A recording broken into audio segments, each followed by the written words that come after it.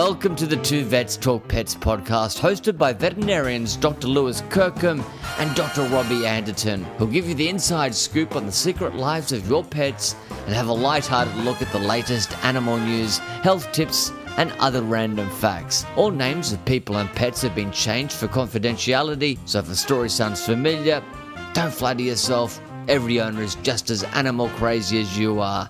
So sit down, place your furry, feathered or scaly best friend on your lap, and it's over to Lewis and Robbie. Hello and welcome, listeners, to episode 157 of the Two Vets Talk Pets podcast, where too much talking pets is barely enough.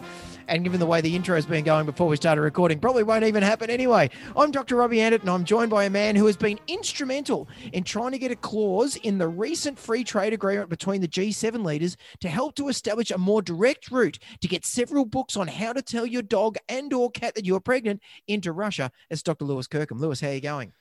Very nice, mate. I think the book would go well in the old Cyrillic. Do you think so? Yeah, I think so. I'm quite fluent. Dos vidania, Nice. spasiba, pожалуйста. Yep. Yeah. Нет. So are you. Нет. You're fluent too. Yet, and vodka.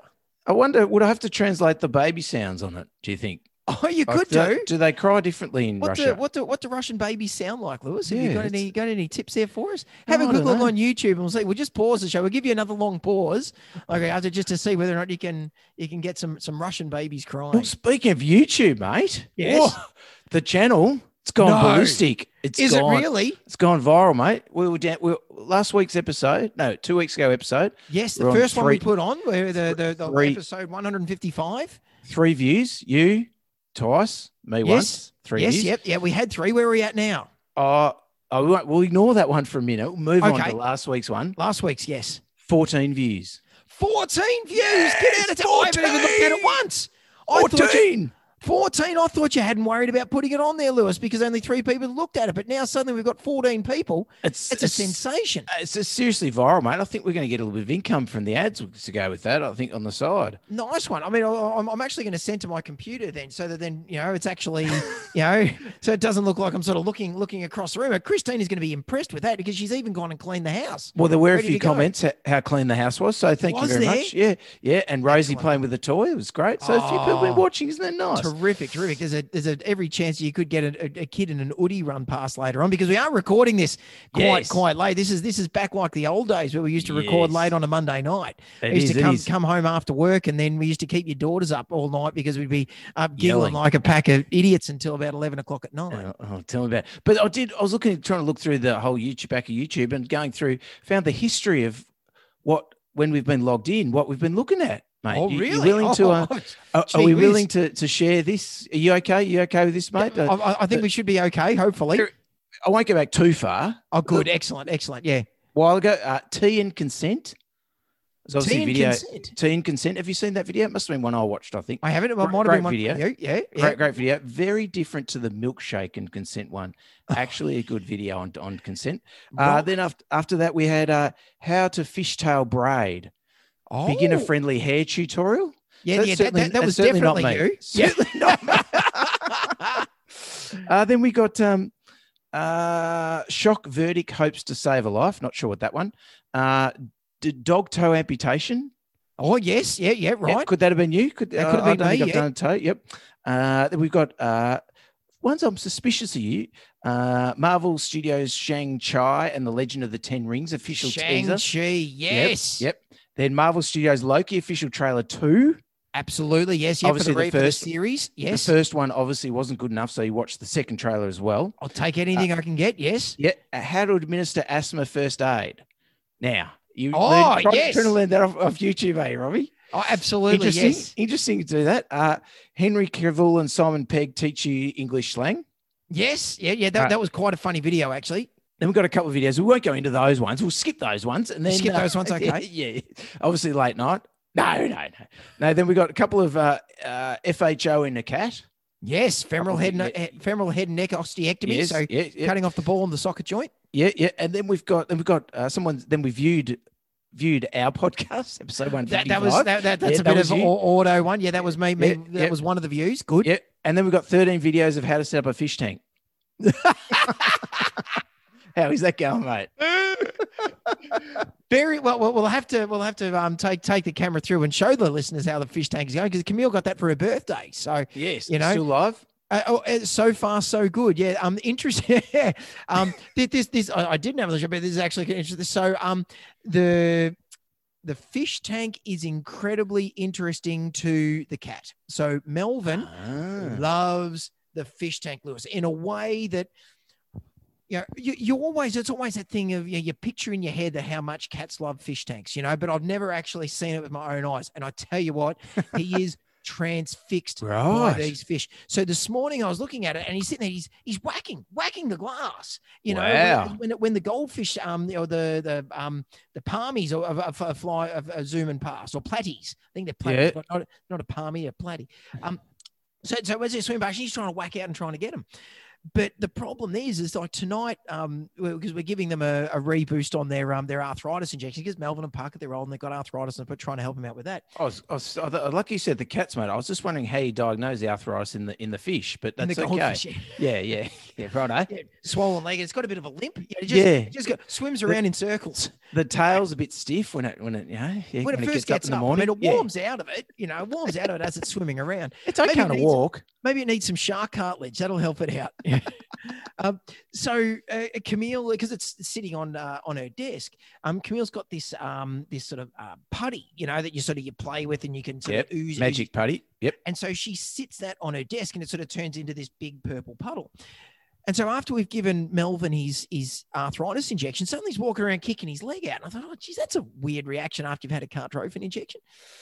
And I have a look, and he's got a big purple patch on the back of his leg. Big good putty. Not only on his foot, it's also on his hock, on his ankle. And it's not only there, but he's also got it up around near his doodle area. Oh. So he's got these 3 big patches, and I'm trying to pull it off, and he's getting all upset. I go, oh, sorry, mate, you're going in tomorrow for a bit of a clip off. And Camille's going, oh, Daddy, I'm so sorry. It's not your fault. The cat's just sitting there watching the fish. If he didn't look at the fish, it wouldn't be an issue. Oh, mate. So the fish are very healthy, and the cat's got a purple foot and a purple doodle. So that's never great. No, it doesn't sound ideal. No, definitely not. And we're perhaps every week we can update. We'll get a little update. Shoes off in the house still, fish still alive. How's still Rosie going? 6 for 6. Yeah. We can still work on a few of those things. Just keep the listeners updated. But the wonderful life of being the animals of vets. There's just always something going wrong. Exactly, mate. I had an interesting case this week. We had a locum in at the moment. Carl was planning to go to New Zealand, but unfortunately borders are closed. Like COVID it out. Yep. Yeah, he didn't get there. I was sort of sitting in the office, and locum vet was sort of. She was talking about, she had this 13.5-year-old cat that she wanted to send off for a neurological exam. And I was sort of like, I was tapping away. I wasn't really listening, writing my notes and that sort of thing. And she's talking to Julie about it, going, where am I going to send it? And was sort of like, oh yeah, well, there is one place that perhaps we'll send to with a neurologist who works there.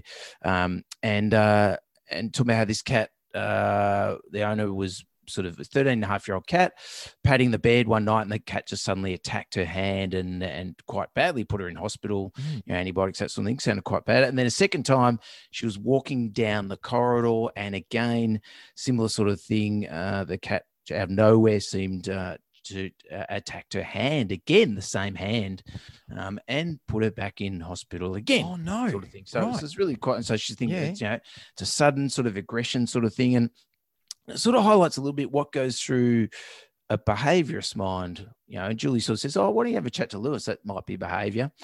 So she's sort of telling me about it, and that's all fine. So I'm having sort of scrolling back through the history slowly.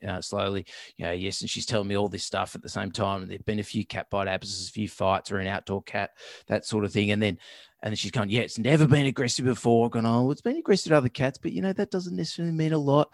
Maybe it saw another cat out the window at that time, and it's redirected aggression. And then got back to a consult in 2014, 7 years ago. Yeah. The cat had actually attacked a neighbor. Wow. Gee whiz. And had been numerous times aggressive in the home environment, and been recommended to have a veterinary behavior specialist to come out and check it out and help them out. Because it attacked a neighbor. Imagine your cat. Oh, look, your cat's just attacked a neighbor out in the street. I mean, we know that Olive's got a fairly short fuse. Has she ever been, a perpetrator of neighborhood violence? She's a bit more of a runner, really, out in the street. Oh, okay, if she gets cornered, she will probably, put up a fight. Yeah, she would, I think. But yeah, no, she's definitely a runner. But it's interesting, that 2014 had this incident, and then there was no mention in the history at all about any issues at all. Then suddenly, this cat's aggressive again. So I said, I think as a behavior vet, you've got to probe this a bit further, because it seems like to me it's not an occurrence where, we need a neurological exam. It seems like this is something that's been going on, potentially some issues just a little around the edges. You need to investigate a bit further. So that's the thoughts that go through a behavior vet's mind when they're asked a question. Absolutely. Good to look back at the history. Well, I mean, you have to. I mean, that's part of the thing, isn't it? And the reason why we ask so many questions when we're when we're examining an animal, because gee whiz, you certainly can miss stuff, and sometimes sometimes the answers aren't even forthcoming. Like sometimes an owner will go, actually, now I think about it, actually it might be ... and that's one of the things that I know we always try and be really careful with in our at our practice, is that if somebody then, the classic one is you're in there for your vaccination and you do that, eating, drinking normally, going to the toilet normally. Yep. Wonderful. No signs of arthritis. Everything's terrific. Do your physical exam, and on the way out the door. Yeah. Oh yeah. And by the way, ... Like, yeah. Oh man, look, this is obviously something that you've been worried about, because you didn't just suddenly remember that, oh, hang on, my dog's also been destroying every pillow in the house, or is scratching out the laundry door or something like that. Yep. That's something that has been, stewing on your head, and you're embarrassed about talking about, but it's absolutely fine, because behavior issues are very, very common. But it's also not something that we can deal with in the 30 seconds as I'm opening up the door and waving to you and saying, we'll see you. Signing the vaccination certificate and sending them out. Yeah. No. By the way, or even better, now my other cat is ... Okay, well, that sounds like a really good thing that we should bring that cat in for, so that we can have a talk about what's actually going on. The interesting thing when I used to house calls for behavior stuff is when I first went to people's houses, I had a bit of a run-through sheet of, that sort of thing, and I needed a bit of baseline. So I'd often, ask them, ages, names, all that sort of thing, household setup, that kind of thing. And after a while, I realized that people didn't like that sort of thing. So actually what I then learned to do was actually, because they're so pent up, they've been waiting for me to come for so long, and they're there to talk about behavior. I just sit down and I'd go, so what's the problem? And I just sit there and take notes. And that would give me the most amount of information, because that would just be blah, blah, blah, blah, blah. And then you can just work into it. So, Sammy, okay, how old's Sammy? And you work into the conversation. But if I spent the first 10 minutes trying to get a bit of signalment, bit of background, it just really, the owners got really antsy about it. And then interesting also, I'll be there for 2 hours, maybe even longer at a consult. And often it wasn't until an hour in when they start trusting you, and then you get a totally different vibe of what actually is going on, So, so it definitely takes time with behavior. Definitely. That's for sure. Yeah, go on. And also this week had an interesting lady came in with a little puppy. She was from, I think she obviously lived in Hong Kong for a period of time. And she said to me, can I take my puppy out for a walk? And I said, of course you can take, your puppy's old enough now. Oh, well, you're in Melbourne, so you can take him out for a walk. Parvovirus is really low risk in Melbourne, CBD area.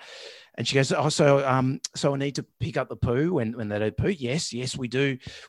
Have to pick up the poo. And she goes, and also, do I need to carry a bottle of boiled water to hose off the urine? And I was like, I'm sorry? She goes, well, in Hong Kong, when we take pets to walks, if they do a wee on something, we actually have to have a bottle of obviously sort of sterilized water that's been boiled to actually squirt the water off the pavement on the streets. I thought, isn't that great? Gee, no wonder. Yeah. So there you go. That's a bit different. It's, I guess unless there's a tree, then it's just a good way of getting them to water the trees as well. If they're, the dog weeds on the tree. Such a built-up city, I suppose. They just don't want dog wearing every corner and every pillar and post. But it's an interesting point that we don't actually do something like that, because it's not hard to do that. Carry a bottle of water, just squirt it on, dilute it down, doesn't stain the buildings, doesn't make the smell, all that sort of stuff. I guess certainly in the the built up metropolis of what is the CBD and where you are, where there's no nature strips or anything like that, but out in the wilds of suburbia out here, there's nature strips. It's pretty I think dogs in general probably don't enjoy weeing on concrete compared to weeing on grass, if that's what they're used to, if that's the substrate that they're used to. But they'll all go in a corner. You got the dog that'll mark everything and walk every corner, every sort of street corner or whatever it is we walk around. Still got nature strips here, mate, believe it or not. Oh, really? You should come into the city one day. You should come and check it out one day. Come and travel to the Big Smoke, mate, from out there in the am I allowed to? Now they're not out the moment. Not the moment. You are out of Greater Melbourne, aren't you? No, I'm still in Greater Melbourne. Melbourne's not that great at present. It is interesting. Then how about that? You just got to have the water bottle that's attached to the lead, that's attached to your poo bags, and then having all your other bits and pieces on there. Maybe you could have the extendable lead. You could have like a little squirter at the back of it. Well, there are extendable leads. I think we don't like the extendable leads. No, we won't recommend those ones at all.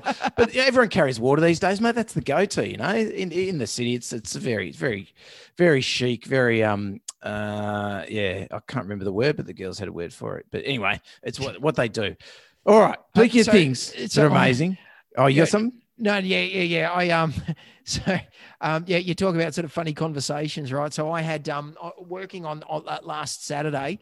So I was on with Sean. Young Sean. He's doing great. He's been around for 3 months. So he's cutting his teeth well, but so he's still there. Wrapped up behind the apron strings on a Saturday, because weird things can happen on Saturdays, Lewis. Yeah, he's cutting his teeth and townnails well. Good, exactly, good to hear. Perfectly. Good to hear. Yep. And so the last Saturday that we're on, it started off quietly, and because I actually was the Saturday after I had my COVID vax, and so I thought, friends of mine had been sick sort of 2 or 3 days afterwards, and I thought, you know what, if I'm getting crook, I don't want there to have been 2 lines worth of consults booked. So I said, look, just book it up for 1, and I'll, if I'm well enough, I'll come in and I'll do any of the extra stuff that comes in.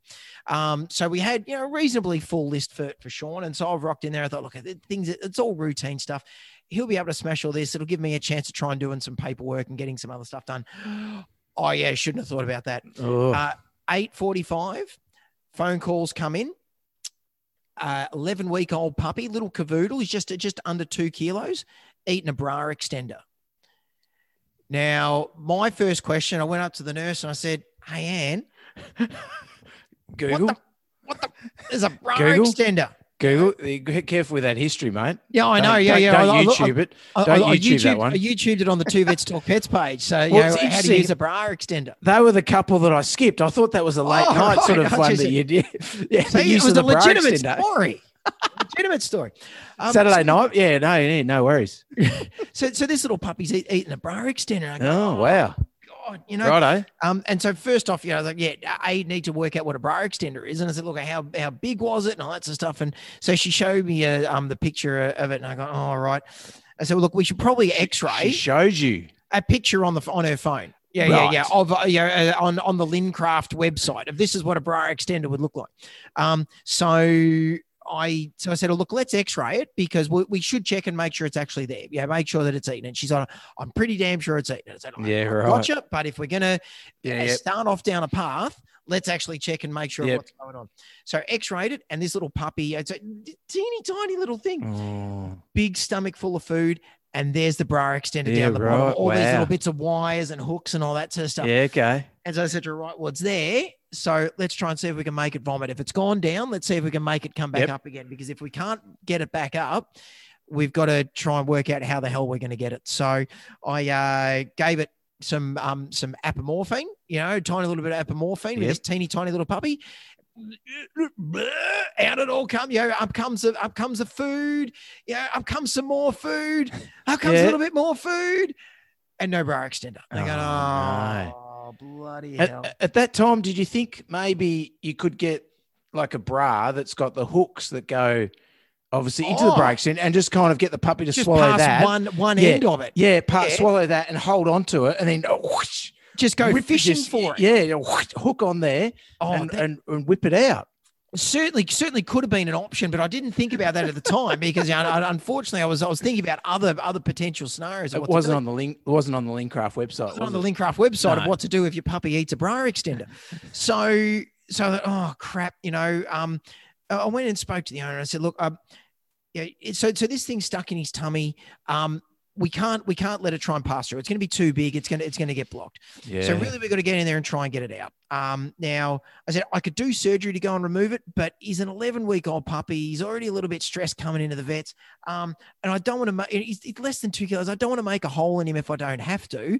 I said, the other option is I send you off to someone with an endoscope and try and see whether or not we can actually get an endoscope down there, grab it, and pull it out, because if it's gone in, we can pull it back out. And at least in that way, he'll be in and out really quickly, should hopefully be problem solved. So then being a Saturday, I'm ringing around all the local specialist centers. And I tell you what, every single one just wanted to reach for a scalpel blade. They said, really? They said, oh look, we just, it's a gastric foreign body. Can't we just go in there and pull it out?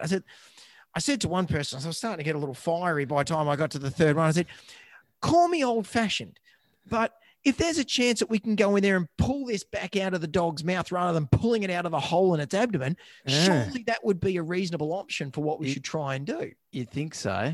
Yeah. So, wow. And I don't have an endoscope. Did you give him a bit of, look, don't you know who I am? Like, Two Vets. Have you not heard my podcast? Have you seen our YouTube channel? 14 views. Probably maybe they have. That's probably but what I mean, 4 at that stage. Yeah, probably. So maybe 10 from the specialist centre looked. Yeah, righto. So I finally found someone that was going to be willing to, just break all the rules and try and pass an endoscope down and grab a hold of this thing and pull it out. So sent it off there, and I said to look, I'm really, really sorry. Like, I feel really bad that I wish I had a scope that I could stick down there, but I just don't have the equipment. And so she went off to the specialist center, and thank goodness that the person that was on had their head screwed on right. She said, oh, you know what? For the sake of it, let's just try and see whether or not we can make it vomit one more time, see if we can get it up. And strike me freaking pink. She's given it the same stuff, and up comes the that's extender. Awesome. So how good was that? Oh, wow. So that's really good. So I was trying to chase up, so I thought, I need to try and see what was happening with little Fredo. And so the history hadn't come through yet. So I rang up the specialist center because there's nothing worse than ringing up an owner to find out what's going on and find things didn't go so well.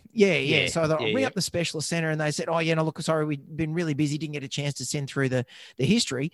But I made him vomit and he brought it back up again. Oh, I said, look, thank you. Thank you for actually, trying that again rather than actually jumping straight in, right? So that was case number 1 of difficult conversations, having to try and talk about bra extenders, right? An hour later, I see on the computer, dog eaten 2 tampons. Wow, right. So, yes, okay, right. I guess we're gonna have to deal with that. Having that conversation, okay. In comes the client, not uncommon. Must say no, and so it was in. So they were still in the packet, still in their wrapping. Yep.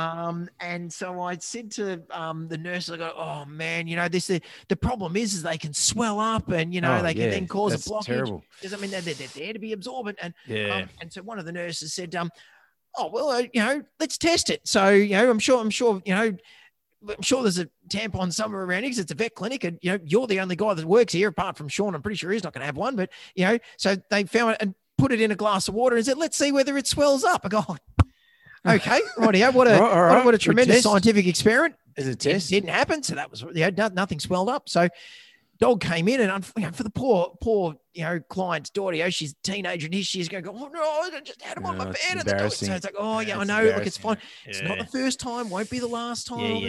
Yes. So made him vomit, and brought up all of the breakfast, and no signs of any feminine hygiene products, no plastic or anything like that. Oh no. Oh crap. So X-rayed, and there was there was this one patch of where it looked a little bit gassy in the stomach, or like gas, but then a little pocket where there could have been something else.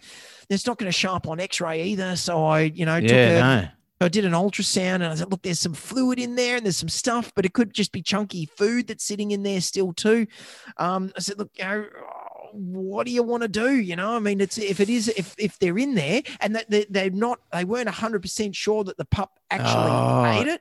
Yeah, well, it's strange that would eat it in the packet. I mean, that's not really usually what we see. There's normally, but anyway, So I said to myself, look, either if you were absolutely 100% sure that they'd eaten it, I would say we need to get it out, and I could send you off to the place where I've just sent the other little puppy to go and have its where they've got some special vomiting stuff that works like mine doesn't. Yeah. That my vomiting stuff makes them vomit. It doesn't actually bring up the damn foreign body. And so, they said, oh no, look, we might just see how it goes. I go, okay, that's fine. Right. If you're not 100% sure, if it's, it starts vomiting, having trouble not eating, then, foreign body until proven otherwise, you're going to have to go in and do an X lab. Yeah, no, the dog's doing fine. So that's great, and then get to the Monday morning. I'm going through all the emails to try and check for other things. And another one of our dogs ate on a Saturday afternoon, ate an earring and and some string, So it went somewhere and so she said, it was getting pretty late. And so I wasn't sure if you were still going to be there. I said, well, we were there, and at least I might have had more success with trying to make your dog bring up the string up compared to the other two that I couldn't bring up anything. So there you go. Wow. Saturdays. Well, we had one Saturday. Dog owner rang up and said, my dog's eating Sultana. Right. Yes. And it was a small enough dog, and was sort of like, no, and I think we're so busy, and I sort of said, look, we don't know the dose. Look, it's probably worth just making the vomit. It's just vomit of Sultana. No worries. Brought the dog in, made the dog vomit. Same stuff you use, mate. Same stuff everyone uses. And actually ended up vomiting. We counted 10 raisins in the end that it vomited. Yeah, right. I took them out, bagged them all up, took them out down. I said, look, they're actually lucky we did make vomit because there are 10 raisins there. She goes, I told my boyfriend, I knew we should come in. He was saying, don't bother. And I was like, well, there you go. There you go. She goes, it was actually a cookie we ate. So it had like raisins in the cookie and ate the whole cookie. But obviously the partner was like, don't worry. Nah, it'll be fine. It'll be fine. It'll be fine. Just come back and, one Sultana turned into 10 raisins. So there you go. There you go. That's that dog's some sort of alchemist. It's impressive. Yeah, definitely. Big thank you to Zylkene, supporter of the podcast. Absolutely. Why not? Let's get to the sponsors. I know. We're going, aren't we? And mild anxiety lowering medication. We use it a lot, certainly in clinic. It's available over the counter, so you don't need to go to your vet for a script for it. But great for any sort of mild anxiety situation that you've got for your cat or your dog or your really horse. Really safe. It's it has a horse. Yeah, you can use it in horses. You need a lot of it for a horse. Yeah, bucket of it. Yep, bucket of capsules. A lot of capsules. A whole lot of capsules. Yeah, if your neighbours see you trying to stick 60 little blue capsules down the throat of your horse, chances are they're going to think you're trying to smuggle something across state lines. I think there is a large animal size. I'm not sure. Anyway, is it really? We'll research that. We'll let you know next week. And also, big news. Delicate Cares signed on again, mate. Another sponsorship again. So thank you very much, guys. Thank you very much, Delicate Care. So, gee whiz, if anyone's got a need of getting some great Australian-made, Australian-owned food, why not go to your vet and find out about further? Go and ask them for some food from the great folks at Delicate Care. Yeah, very good product. Good for your pets or dogs or cats that are hypoallergenic, or maybe you got some weight issues or mobility stuff, or even the dental stuff that the prof doesn't feed to his cat. Yeah, I had a cat during the week that's got skin issues, it's got allergies, and so I said, you know what, we should probably try and do a food trial. I said, so you got a couple of options. You can either go for the hydrolyzed protein diet, which I'll be honest with you, seems to taste like crap, because every time, half the time we sell a bag of it, it comes back and my cats end up getting it because it gets returned. Right. Yeah, and my cats don't like eating it either. So we can try that, and that's probably a good thing.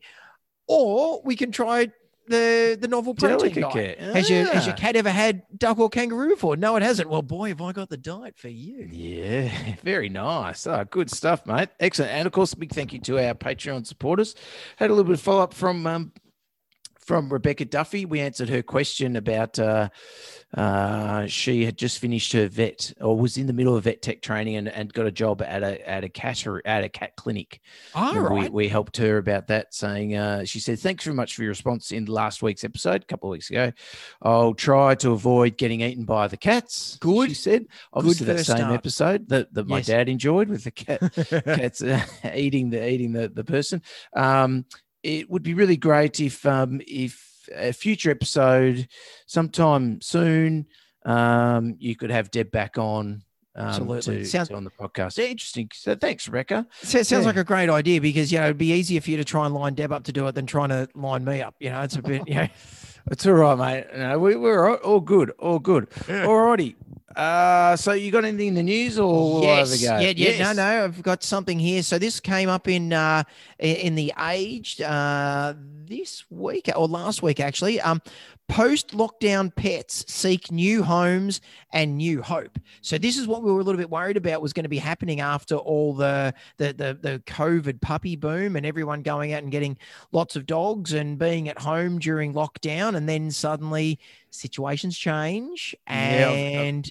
Yeah. I had a few people send me this link actually, as saying, I think one was from Deb saying, check this out. This is exactly what you said. And also one from my brother-in-law, Uncle Dave. Big shout out to Uncle Dave. Listen to the Uncle podcast. Dave. Yeah. He sent it to me. He said, you guys are clairvoyants. So not in a good way, unfortunately. But no.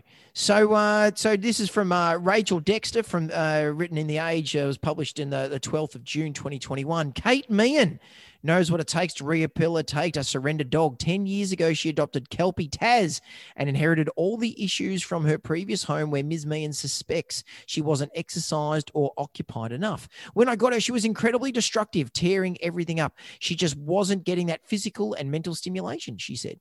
She's a very intelligent breed, and I could run her for 10 kilometers, but she'd still not be mentally worn out. That's certainly something that we see with the Taz as a picture here. She looks like she's a nice crossbreed Kelpie style kind of hound. So, certainly dogs that, you might be able to run their legs off, but if you don't try and do something, to try and burn out their mental energy, then often you still end up back at square one. Yeah. It's interesting. My dentist today, I went to the dentist today. Just nice. Oh, look, so pearly. Yeah. Yeah. Thank you. And she said, I'm going to get a border collie. And it's great because we're exercise. We've got young boys. We run a lot. And I said, you might be able to run it, but you also need that mental stimulation. You got to play, obedience, do some training with it, give it lots of toys, lots and lots of mental stimulation for a dog like that as well. So yeah, spot on, Kate. It's one of my, one of my three things that I always say to people, if you're going to get a dog that chases sheep, it's often good if it's got sheep to chase. Tend to, sheeple. Sheeple to chase, yes. Sheeple right. to chase, yeah. You're going to take it to the anti-vax rallies, mate, and yeah, that's right. Yeah. Sheeple. Did I say that to you when I got my vaccine, my COVID vax, and I turned around to because there was two people in the cubicle with us, and I turned to the one that didn't give me the injection. I said, "So is this the one that gives me 5G or?" And both of them just went ashen faced. It's like, oh no. I said, no, look, I'm only kidding. Sorry, I've been sitting on that for 2 weeks.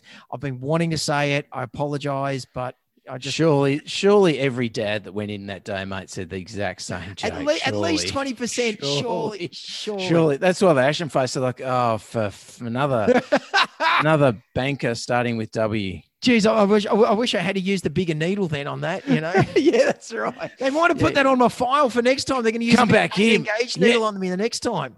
They might. They'll be like, sorry, Dr. Andrew, we've got a note here that you just need to drop your DAX here. We've got a special little needle for you. Yeah, this one's going intracloaca. So after the pet pop adoption boom during the lockdowns of 2020, at least one organization, a foundation about from a certain, multi or national, pet store thing, which I won't name, has seen a drove of cats and dogs that were adopted out last year now coming back as surrenders. Manager Janelle Bloxham said the foundation, which takes in and adopts out the overflow of surrendered animals from rescue organisations like the RSPCA, has seen a 200% increase in the past 3 months of adoptions at their 150 centres fueled by COVID surrendered pets.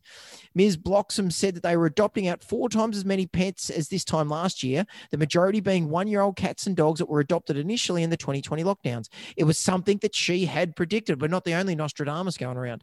No, obviously not. To see the shelters empty and pet ownership skyrocket, there had to be some kind of surrender, right? And it was going to be big. According to Companion Animal Network, which started collecting data from shelters around the country when the pandemic struck, the most common reasons for surrendering an animal over the past year were rental issues, behavioural problems, and domestic violence. Wow. So you have the rental issues. We always, there's always been sort of, around the edge of where, if the landlord suddenly say, well, no, you're not allowed to have animals, or, if people need to move out into different rental properties, then sometimes, but I thought that was all. Yeah, I don't think you can do that. Isn't it illegal to say you can't have a pet now? I think these days, yeah. Unless it's Victoria. Unless it's a thing of saying that if you've got 2 people that are putting up or 2 people that are going for a rental and one's got pets and one's don't, then maybe they're being prejudiced against. Or it could be just a reason, that's not true, I suppose. Yeah. But behavioural problems, definitely, Yeah. Actually, you're right. Yeah. The rental issues might just be a reason for people to try and feel a bit more guilt-free with themselves about surrendering it. Yeah. Yes, exactly. Yeah. It's hard for me to get a rental with a pet. Well, is it really, or is there something else going on? Yeah. And domestic violence is like that's one that you do hear about sometimes. You have people that are having to move home quickly and they can't take their pets with them. So isn't that terrible? Yeah. Gosh, hey? Wow. Network boss Trish Ennis questioned if the end of the rental moratorium, which was in place for much of 2020, had played a factor. That's what we're sort of, you've picked up on there. Miss Meehan said that dogs and puppies she had fostered that were surrendered during the pandemic were mostly due to the animals not being able to cope when life returned to normal and families returned to work and school. That's absolutely separation anxiety. Yeah, 100%. Since COVID, a lot of the surrenders have been due to changing circumstances. The dogs are coming through with these behavioural issues. They were born into a family that loved them and had all the time in the world for them, and then everyone back to school and work, and they freak out because of these changes.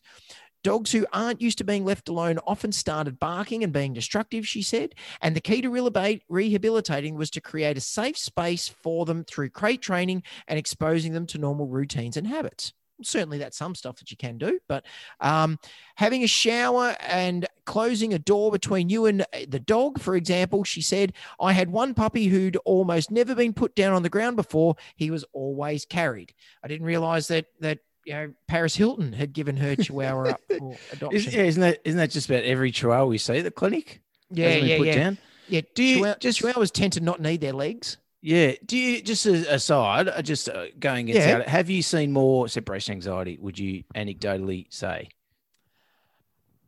It's a great question. I think we're probably seeing a bit more in the way of general behavior things, but I wouldn't say specifically separation anxiety. I think because like with any COVID or with any of the COVID puppies that came in last year, we were on it so quickly, like trying to word up the owners as much as possible to try and predict this as being an issue, So whether or not we're just really lucky, whether or not we're really good, or whether or not our owners just aren't telling us yet. It might be that it's going to be another few months before we start having people coming and going, oh God, please help. Or they're all going to the pound. Or they're all just getting taken straight to the pound. Yeah, you're absolutely right. I think the thing with us is I don't think we're seeing it that much. And I reckon a lot of it's because people are still working from home. We're still not getting that those people returning to work because we just had a lockdown, again here in Melbourne. So I really think it'd be interesting to see, still see how we're going. But interesting that the age has picked up on it and it seems to be happening already, unfortunately. Yeah. There's one part here that you can never not take the critical part of turn the critical part of your brain off. Megan Sokol, General Manager at the Australian Animal Protection Society, said that while many surrenders were due to boisterous puppies who had grown up and weren't trained, she had seen some heartbreaking examples through the pandemic of people unable to afford their pets anymore. And I think that's a big one. People that have gone out and got animals and they can't afford them anymore. Yeah, we did have one dog where both the husband and wife lost their jobs, and the dog did its cruciate ligament, which is a $4,000 to $5,000 surgery, she said. They were faced with the, do we feed our children or do we repair our dog's legs? So you understand that. Anyone in that situation would say, I have to look after my family first. Now, the only thing I'd say with that is no dog's ever died from having, not having its cruciate ligament, its knee operated on, Yes, you can, your dog should have, for the best outcome, you should have surgery, but you don't have to have surgery, yes, the dog's going to end up with arthritis. Dogs end up with arthritis anyway, but it's not something where, and certainly you don't need to do the $4,000 to $5,000 surgery. There are other options. Well, what if it's a big Rottweiler, though, struggling on three legs? Yeah, but before we started 25 years ago, we were still if you've got a dog that's got end-stage degenerative joint disease in both knees, it doesn't matter what's going on. But, before people started cutting out, wedges and things like that for leg. I'm totally is a cheaper option. No doubt about that. Yeah, I totally agree with that. But that might be, whether it's $4,000 or $1,000, if you can't put food on the table, it doesn't matter. Oh, it's for expensive, sure. So I can totally see that somebody, if they're faced with the option of their dog's uncomfortable, it's a welfare issue, they have to surrender it so it can have the surgery. So it's no longer a welfare issue. Yeah.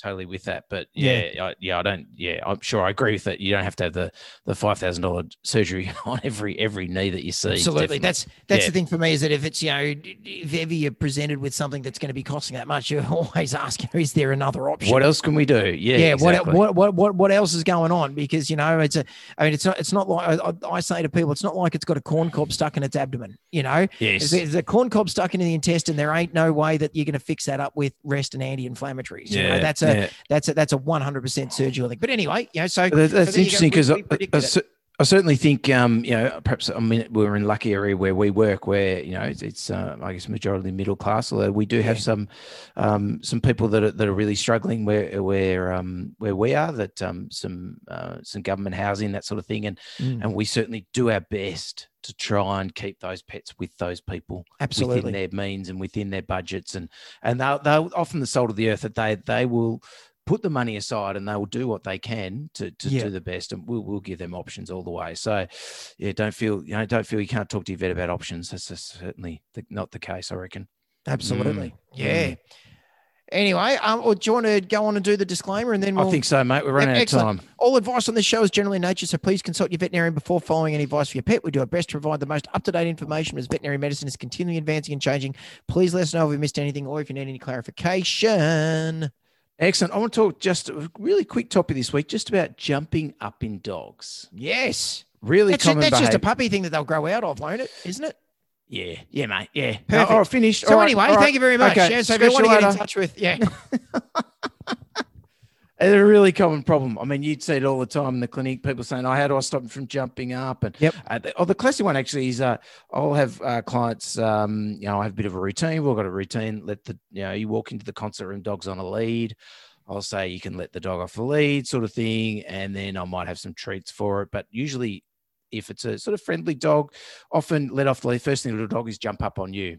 And then I'll be, get down. No, you're trying to tell it off. And I'm like, no, don't worry about it. It's fine. I'll turn away, walk away, maybe try and give it a bit of a little cue with my hand with a treat just to see if it'll sit. And if it'll sit, then I'll reward it. Yeah. Fairly quickly, they realize, all right, bum's on the ground. I get food rewards. There's food on the ground. I don't need to jump up anymore. So it is a really common thing that the people sort of say, how do we get dogs from stop from jumping up on us? And this is a article from, I think it's from Florida Vet Behavior, or flvetbehavior.com. So go and check them out. They are obviously based in Missouri. Yeah. Yeah. Florida, Western Australia. Yeah. That's right. Most likely. So no, it's not in the title at all. So it says it's most often the dogs are jumping up for attention. And certainly this is I'd agree with that. It's natural to want to be up near the hands of the face of someone who may pat you.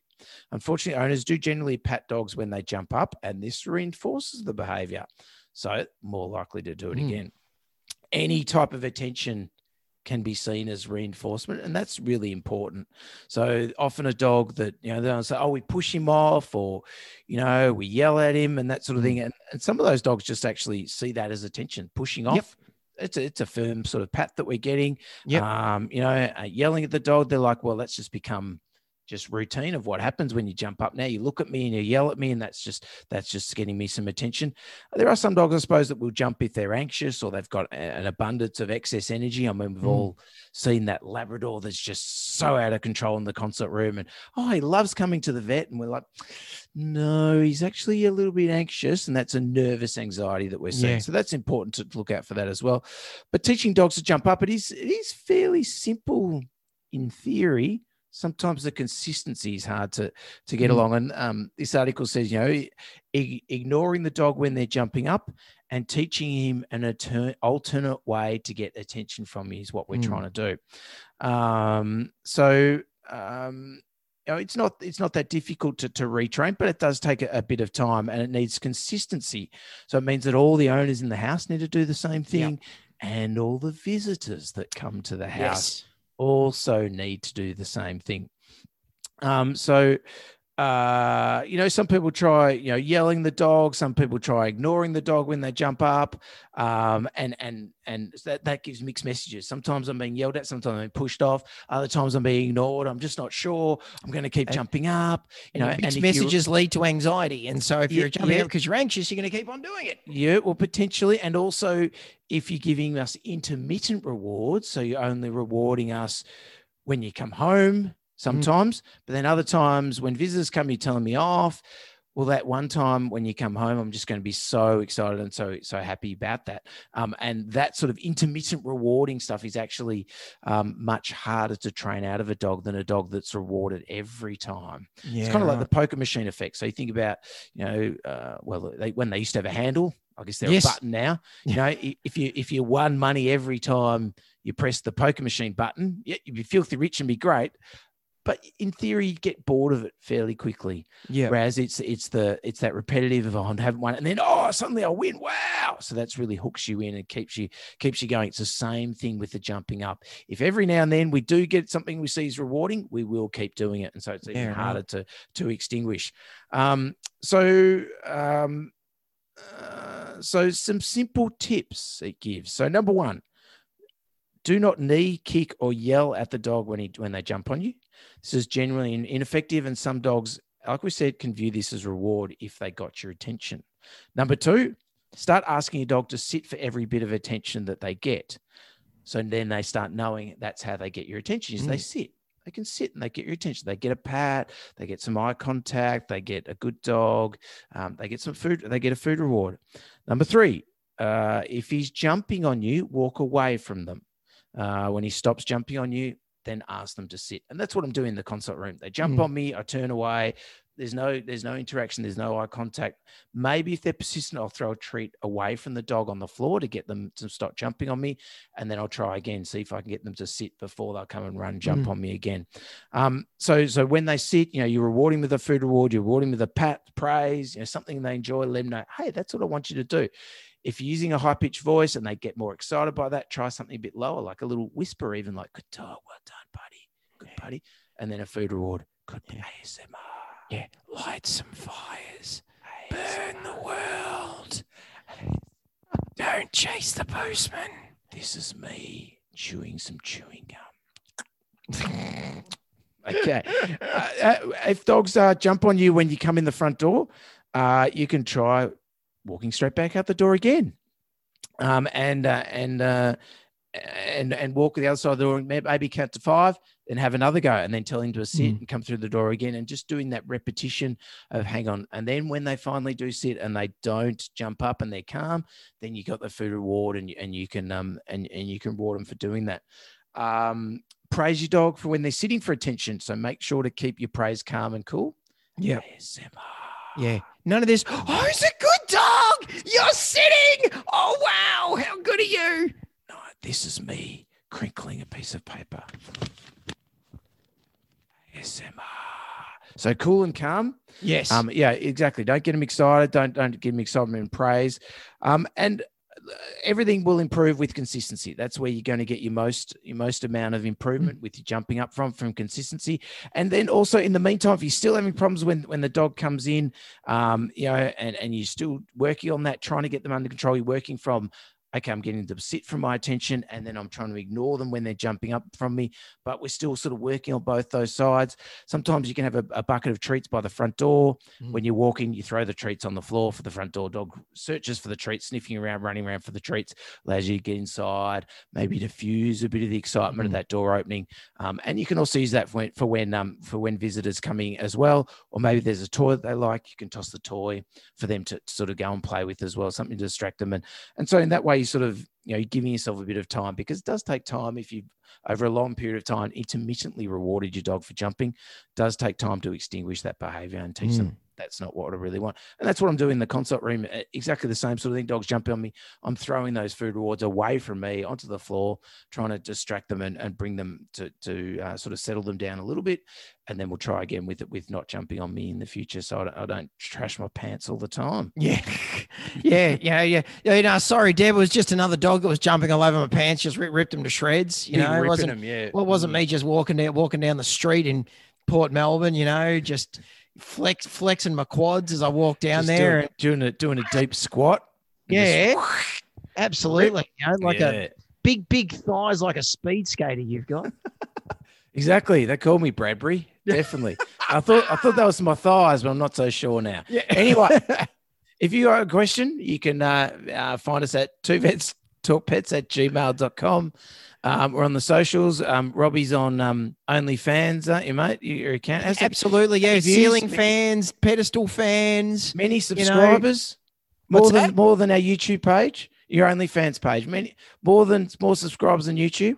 Oh, look, one thing I really like about my fans is that the fact that we've got, you in winter, you can flick them one way so it pushes the hot air down. And then in summer, you flick it so that then, it's get really good air exchange. It's fantastic. OnlyFans. Did you see what I did there? OnlyFans. Didn't even bite at that. It was fantastic. Come OnlyFans. on. Draw your picture. OnlyFans / the best vet in Waverley.com. Go and check it out. You can sign up for a excellent. couple of dollars, I imagine. Or I'll me there trimming nails. ASMR. Or anal glands, maybe. Oh, yeah, just in super slow-mo, watching them squirt across the room. Nice. Anyway, so you can get on. We're also on Patreon if you really like us late talk at night.